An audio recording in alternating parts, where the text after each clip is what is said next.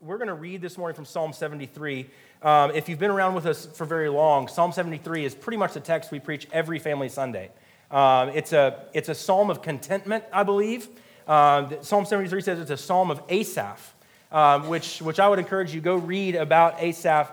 But it's a psalm. What I believe is a psalm of contentment in a world where it's hard to be content. Really a contentment in the presence of God, a contentment with being with the Lord. And so if you would, let's stand together. If you're able, if you're not, please do not feel obligated to do this. But we're going to read the entire Psalm, chapter 73.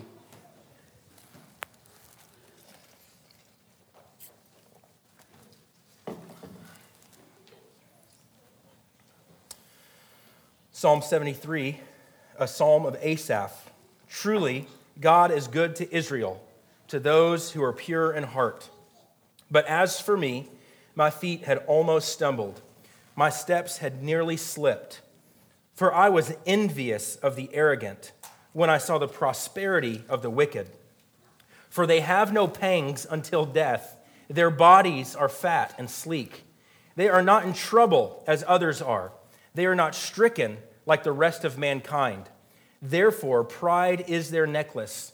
Violence covers them as a garment. Their eyes swell out through fatness. Their hearts overflow with follies. They scoff and they speak with malice. Loftily they threaten oppression. They set their mouths against the heavens, and their tongue struts through the earth. Therefore his people turn back to them and find no fault in them. And they say, how can God know? Is there knowledge in the Most High? Behold, these people are wicked, always at ease. They increase in riches. All in vain have I kept my heart clean and washed my hands in innocence. For all the day long I have been stricken and rebuked every morning. If I had said, I will speak thus, I would have betrayed the generation of your children. But when I thought how to understand this, it seemed to me a wearisome task, until I went into the sanctuary of God. Then I discerned their end. Truly, you set them in slippery places. You make them fall to ruin. How they are destroyed in a moment, swept away utterly by terrors, like a dream when one awakes. O Lord, when you rouse yourself, you despise them as phantoms. When my soul was embittered, when I was pricked in heart, I was brutish and ignorant. I was like a beast toward you. Nevertheless, I am continually with you. You hold my right hand. You guide me with your counsel, and afterward you will receive me to glory. Whom have I in heaven but you? And there is nothing on earth that I desire besides you. My heart and my flesh may fail, but God is the strength of my heart and my portion forever. For behold, those who are far from you shall perish. You put an end to everyone who is unfaithful to you. But for me, it is good to be near God. I have made the Lord God my refuge, that I may tell of all your works. This is God's holy word. Isaiah chapter 40, verse 8 says that the grass withers, the flower fades, but the word of our Lord shall stand forever. Let's pray. Father, we thank you for your word. We thank you for our time in it together this morning as your people. We thank you that we have a common confession, a common bedrock as people of faith that we rest upon, and that is what you have done for us through your Son Jesus. And so, Lord, this morning I pray that you would help us to have clarity in a world where it's hard to have clarity, where you would bring us back to what is clear, what you would bring us back to what is true, in a world where truth is under attack. And so, Lord, just help us to see how to live a content life in you. And we pray these things in your name. Amen. Amen. You may be seated. All right. I don't have 7 points this morning. I've got 6, okay? So, just kidding. Actually, I'm not kidding. I do have 6, but we're going very quickly through it. We're going to read this. We're pretty much going to read this psalm and understand what the psalmist is saying. I think there's about 100 ways we could go with Psalm 73. In fact, I'm gonna as you've probably gotten familiar with, I like to be a little bit interactive. Is there anything in particular in this psalm that stuck out to any of you? Just call it out. Like, was there a verse that you were like for me, it was their bodies are fat and sleek. It's like, how do you accomplish that? You're either fat or sleek, and if you can tell me how to be fat and sleek, that'll be wonderful. What else sticks out?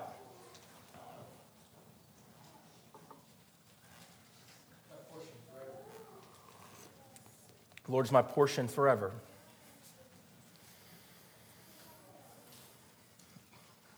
Last verse. But for me, it is good to be near God. Good God, my protector. Amen.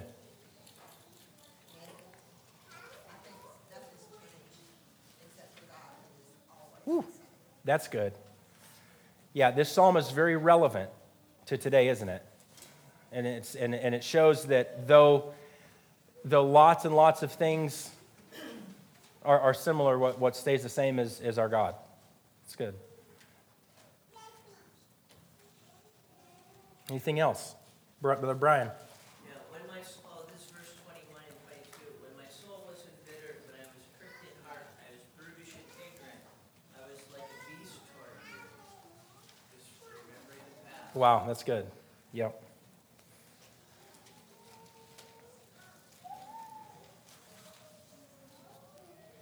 Verse 24, you guide me with your counsel, and afterward you will receive me to glory. Amen. I love that verse. I'm not a member. That's okay. That's all right.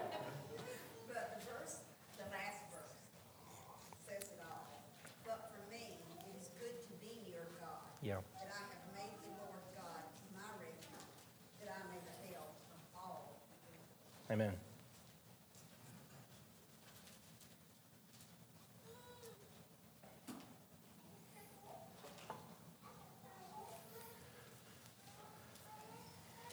This psalm has really powerful bookends, doesn't it? Look at verse 1 and verse 28. Verse 1, truly God is good to Israel, to those who are pure in heart. And then you got a lot of venting, it feels like, between, right? But it lands on what Brother Mike and our sister Sally's visiting with us from Alabama, and is Miss Sarah's sister, twin sister. That's right. And Miss Sally, what our brother Mike and Miss Sally pointed out is really just the way this all lands in verse 28. But for me, it is good to be near to God. That's a beautiful verse. And so here's what I want us to do. I want us to just slowly quickly walk through this psalm. It's a psalm of, as I said a minute ago, it's a psalm of contentment. It's a psalm of what many people say is a psalm of contentment in a world and in a time and with circumstances around us that really kind of cause us to be discontent. There are moments where holy discontentment is a holy thing, right? But what this psalm is doing for us is it's grounding us. It's showing there is a foundation, there is a bedrock that we can rely upon in moments of great frustration and great confusion. And so the first thing that I want us to see is what the psalmist does is in order to live a content life in a troubled world, the first thing that we must do is proclaim what is true. Look at verse 1. Look where this psalm goes first. Truly God is good. Truly God is good to Israel, to those who are pure in heart. In those moments where we feel discontent, we don't begin with our problem. We don't begin with our struggle. We begin with what is most true and most foundational. You know, we serve a good, holy, just, and sovereign God. And anything that's going on around me has as its great foundation a God who is bigger and more powerful and more holy than any of my circumstances. And so what Asaph shows us that his first step in order to be content in a troubled world is to proclaim what is true. But look where he goes next. Verses 2 and 3. But as for me, my feet had almost stumbled. My steps had nearly slipped, for I was envious of the arrogant when I saw the prosperity of the wicked. Hey, what's really easy to do in this broken world? It's easy to start calling out all the things that are going on, and trust me, that's a long list. But look where the psalmist goes first. So that the second thing that we see in living content in a broken world is to acknowledge the brokenness in myself. Acknowledge brokenness in me.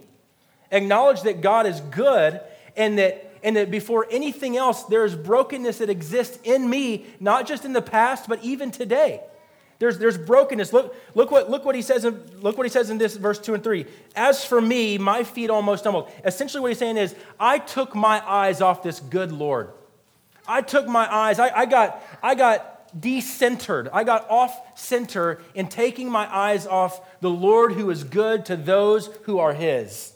I took my eyes off of him. I almost stumbled. I almost went under water. I almost completely lost it.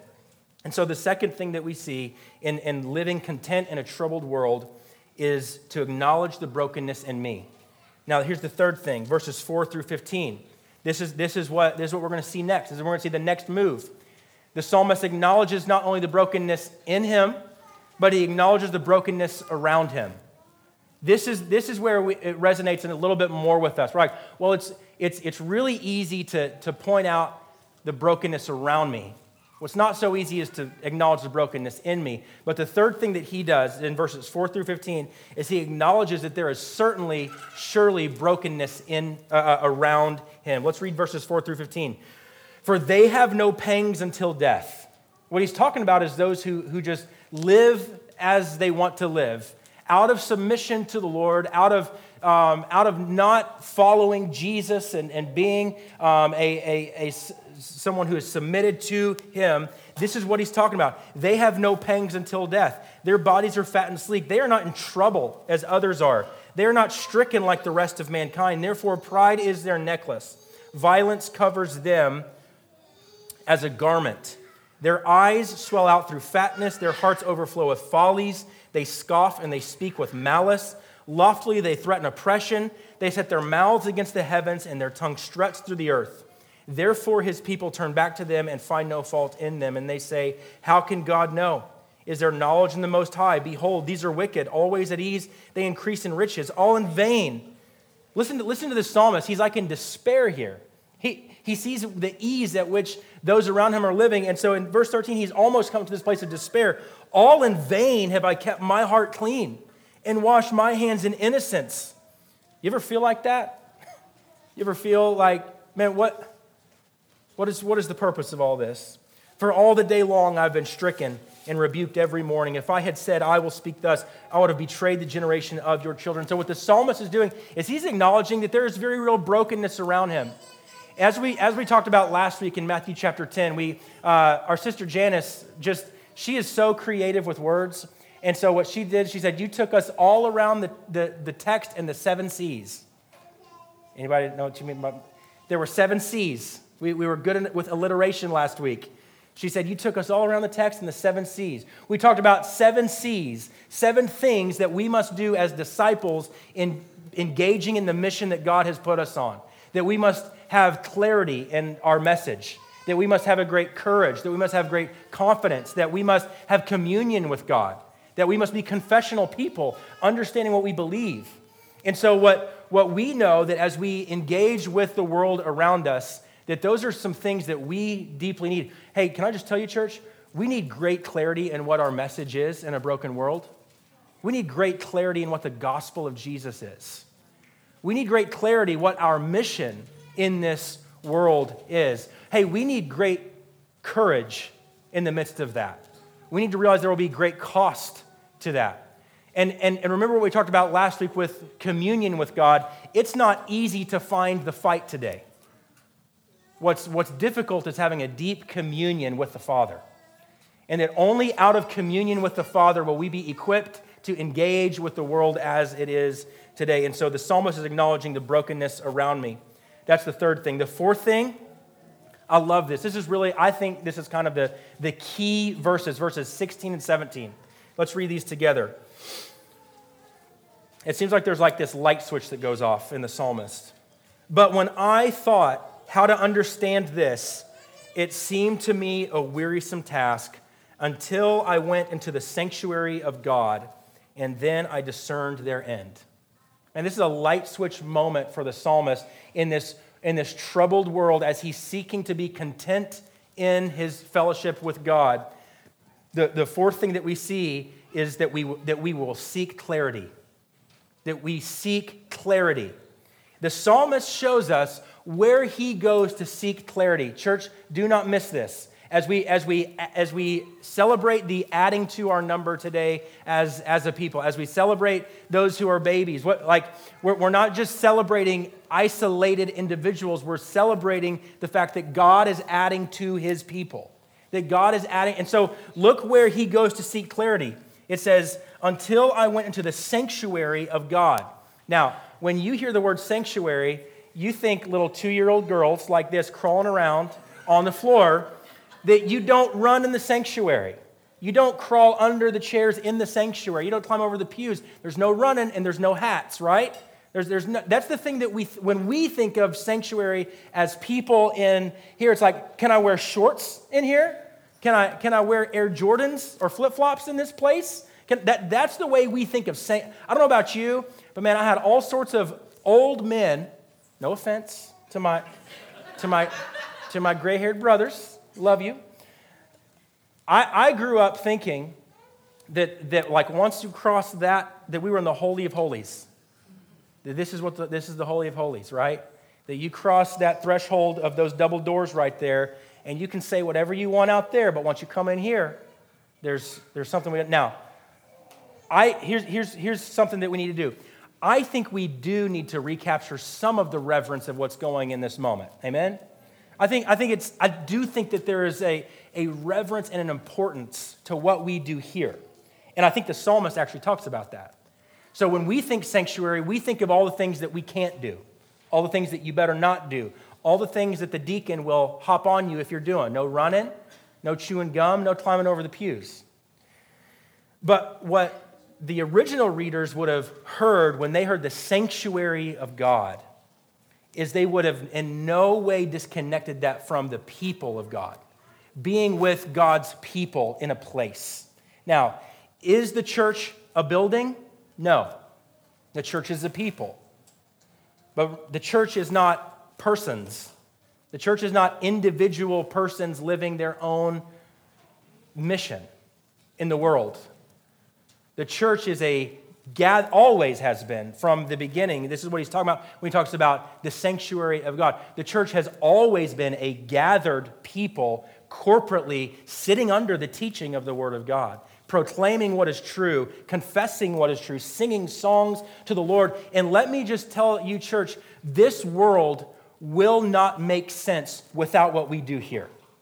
At least that's how it ought to be. Now, maybe you've got all kinds of baggage in your life where the gathered church is some kind of just painful time or moment. I mean, I pray that God brings great healing in that. But the gathering of the people of God, as the word is preached, the gospel is proclaimed, the scriptures are taught, all of those things, there is a clarifying effect to what we do here. There is, we view this, as my brother Chris would say, as warfare. This is really just kind of preparation for the battle that we go into the week, that the gospel is proclaimed. We know what our orders are. We know who we are. We know who our Lord is as we go throughout the week. And so what the psalmist does is, in the midst of all of this turmoil and chaos, what the psalmist does is he seeks clarity in the assembly, in the sanctuary, in the presence of God and the people of God. Hey, there is something really, really holy and precious about those private times of devotion, going into the closet, as the Lord says, shutting the door in prayer. Amen? There's something really holy about that. Can I just tell you that is not the extent of the spiritual life that God has for you? That is not the extent of the life that God has for you. This is very much part of our formation, very much part of the clarity that we have in this world. And so in the midst of this turmoil, the psalmist seeks clarity. And then the next thing that he does is the psalmist, this is something that Brother Brian brought up in verse 21. And the way that I'll package it is this. The next thing that he does in order to be content in a troubled world is to recall the grace of God. Recall the grace of God. Let's read 18 through 25. Truly you set them in slippery places. You make them fall to ruin. How they are destroyed in a moment, swept away utterly by terrors. Like a dream when one awakes, O Lord, when you rouse yourself, you despise them as phantoms. These two verses are the key verses here, 21 and 22. When my soul was embittered, when I was pricked in heart, I was brutish and ignorant. I was like a beast towards you. Nevertheless, I am continually with you. You hold my right hand. You guide me with your counsel, and afterward you will receive me to glory. Whom have I in heaven but you? And there is nothing on earth that I desire besides you. In order to live content in a troubled world, church family, we must recall the grace of God on our lives. That's what he says in verse 21 and 22. Hey, there was a time in my life when I was bitter. There was a time in my life where I was pricked in heart. I was brutish and ignorant. I was like a beast towards you. And now he says, but now, nevertheless, I am with you. You are with me. And so we have to recall the grace of God in our lives in order to not become bitter and discontent in the world that we're in. We have to realize there was a time where I was far from God. There was a time where I was not a recipient of the saving grace of God. There was a time in my life where I was a rebel, where I was running far away from God. But there was a moment where the grace of God intervened in my life, and now I know the grace of God. And so this leads us for maybe rather than a bitterness towards the world to a as Jesus does in Matthew 9. What is it? He sees the crowds and what? Has what? Compassion. He sees the crowds and sees compassion because they're like sheep without a shepherd. And then what does Jesus tell his disciples to do? Therefore, pray to the harvest is, somebody help me. Harvest is plentiful, but the laborers are few. Therefore, pray to the Lord of the harvest to send workers into his harvest.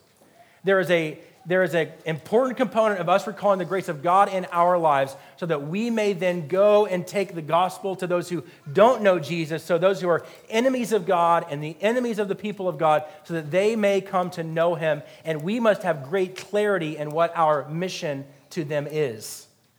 And so we will recall the grace of God in our life. And then finally, the last thing, you can't believe it, but the last thing is this. So the last thing we see in verses 26 through 28.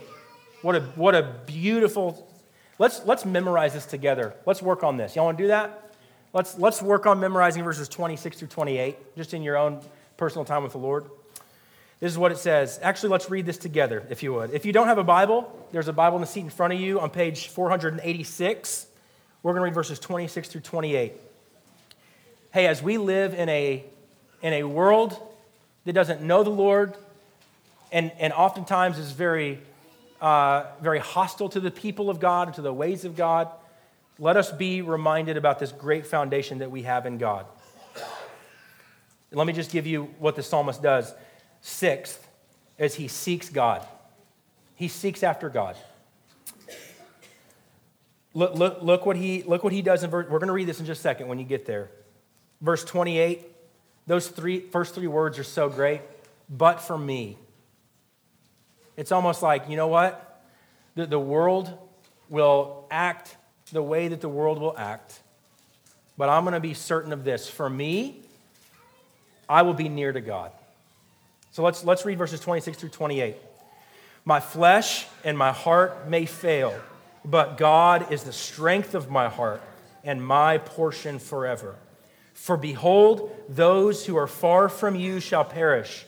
You put an end to everyone who is unfaithful to you. But for me, it is good to be near God. I have made the Lord God my refuge, that I may tell of all your works. And what a beautiful thing. that in order to pursue and to experience contentment in a troubled world, that we would seek after this good God who is good to those who love him and those whom he loves. And so, church, and I pray this is an encouraging time. I pray that you walk away from this time together and that you experience what the people of God have always experienced as a corporate gathered body of believers. That the word is proclaimed, that we hear, we respond, and that we are fueled for what the Lord has for us in the week to come as we live on mission for him as a people. Let's pray. Father, we thank you for your word. We thank you for your great goodness to us. Lord, I pray that as the psalmist does, Lord, that we would proclaim what is true in order to live content lives, that we would always be reminded and always obedient in proclaiming what is true, that God is good, that we have a good, holy, righteous, just Father. Lord, I pray that you would help us in this world where it's so easy to see the brokenness around us, that we miss the brokenness that exists within me. And so I pray that you would Lord, help us develop and understand a deep practice of living a repentant life, living a life that, Lord, when we sin and when we are wrong, when we have wronged you, that, Lord, we would repent and that we would in that moment as your children experience the love and the forgiveness of God that is ours in Christ Jesus. Lord, help us to be clear and courageous, to count the cost, to have great communion with you, to be people of consequence, to be a confessional people as we acknowledge the brokenness that exists around us. We know, Lord, that there is great brokenness around us. Lord, help us to seek clarity as a people in all the ways that you've called us to seek clarity. That we would seek clarity through reading your word. That we would seek clarity in gathering with your people. That we would seek clarity as a people who are formed by you. Lord, help us to recall your grace in our lives, the grace that you've shown to us. And then ultimately, Lord, help us to seek after you day after day, moment after moment, that we would seek God. That though the world moves like mad, for me, it is good to be near to God. So, Lord, we need your help in that. We are grateful for your grace to us. And we rejoice in what you've done for us through your Son, Jesus. We pray these things in his name. Amen.